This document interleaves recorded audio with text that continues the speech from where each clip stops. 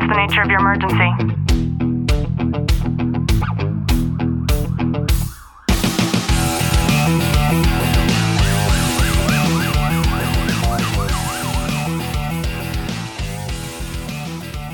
Welcome back to the Tactical Living Podcast. I'm your host, Ashley Walton, joined by Detective Walton. Clint, how are you? I'm good. A staggering 378 police officers were shot in the line of duty last year in 2023. And this is one of the record high numbers that we have seen in law enforcement. And I read an article discussing this from the Epoch Times. I'll go ahead and I'll leave the link down below for you. But it blows my mind because last year, I also remember thinking to myself, man, I've never seen so many law enforcement ambushes in my life. And, you know, with you, Clint, getting ready to go back out onto patrol and things like that, of course, that thought comes to my mind. So, Clint, what are some of your thoughts on this? You know, it's one of those things, like I start reverting back to my initial training and thinking about it and how it's adapted over time. And like, I look back to, and I vividly remember in the academy going through the actual scenarios. It's in a controlled environment and you have an ambush scenario, and it's kind of, you can do things to prevent certain things, but the reality is you're going to get ambushed. It's how you respond after the ambush.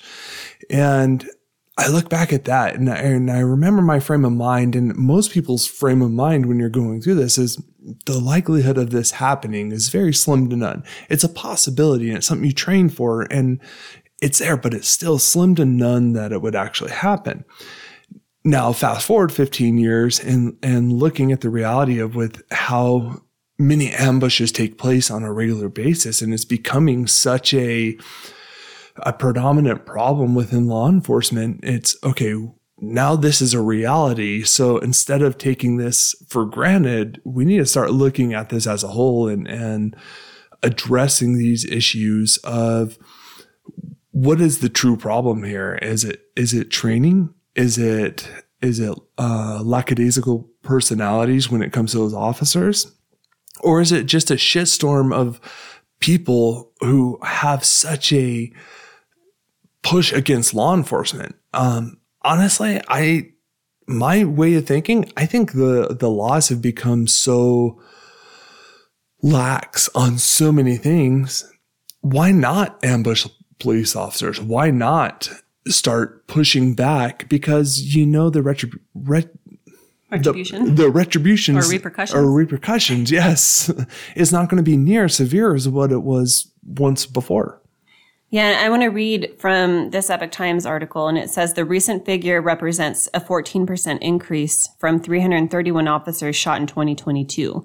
There were 115 ambush-style attacks on law enforcement in 2023 that resulted in 138 officers being shot, 20 of whom were killed. So that goes to show that's basically 1/3 of the total officers shot were ambush-style attacks. And of course, this is no secret, right? We know exactly why this is happening. The defund agenda that took place and perpetuated throughout all things post George Floyd have really created a toxic environment in an already toxic environment for police officers across the nation.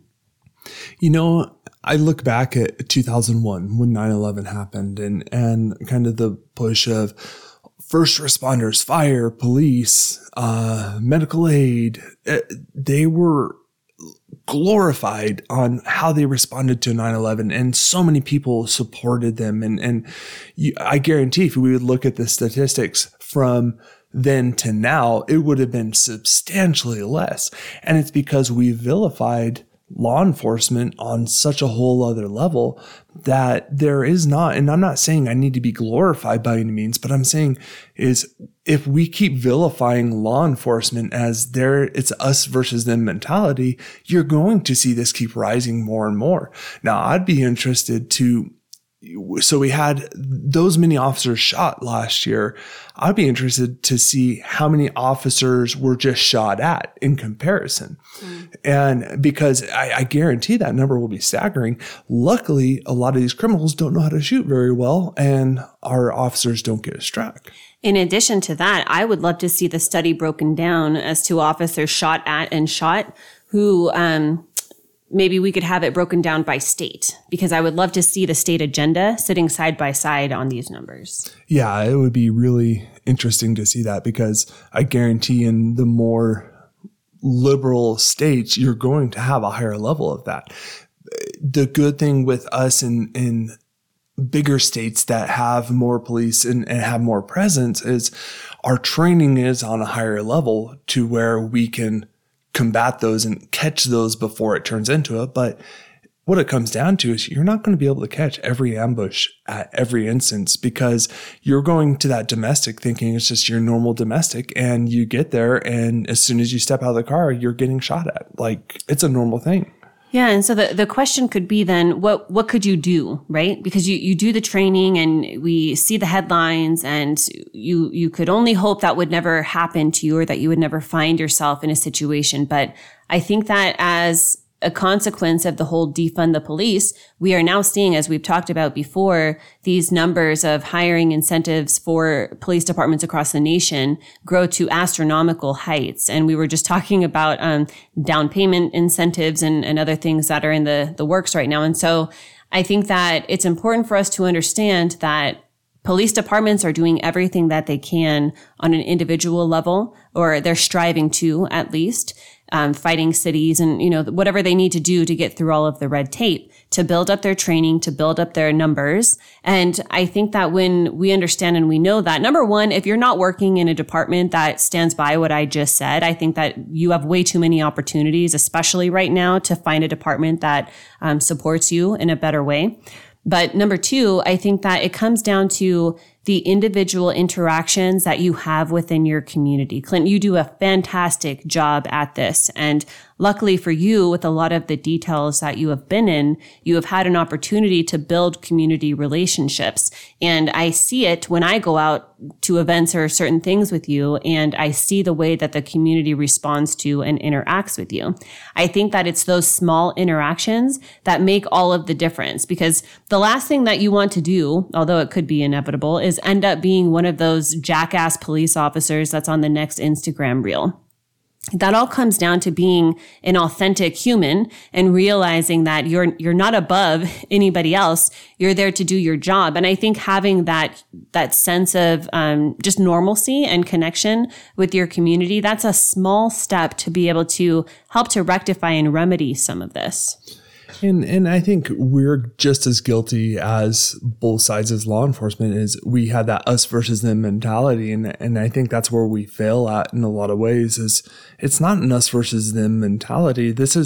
We're all in this together. We're all human beings, and treat people accordingly. And more likely than not, you'll be given the same treatment.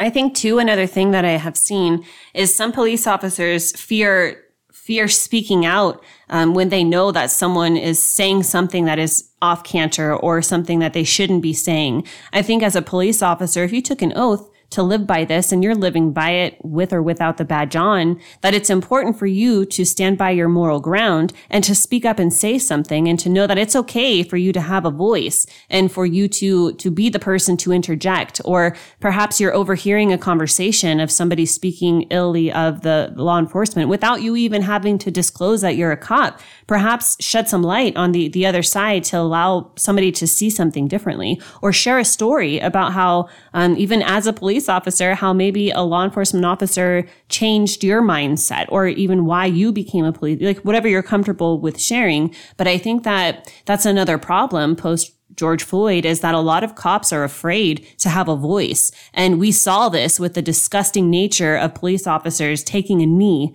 for no reason, right? We saw, we saw these lions become sheep in the most disgusting way. And I think that those of us, the other ones who don't feel that way and who still feel that it's important to understand the connection between the Constitution and the work that you do as a law enforcement officer, to know that it is literally your right to have that voice despite whether or not you wear a badge. You know, and it's funny that we speak on this. In our previous episode, we talked about sales and marketing with law enforcement. It's same thing in this concept is it's all about how you market yourself, how you sell yourself to be able to create that positive influence within your community and within governmental dialogue in general, because we have to outsell the other side. If we do that, then we've won. Yeah. Great way to end the show. I hope you've gotten some value out of today's episode. If you have, do us a favor, drop a review, subscribe down below. And as always, know that I'm sending you a long, tight hug from my home to yours.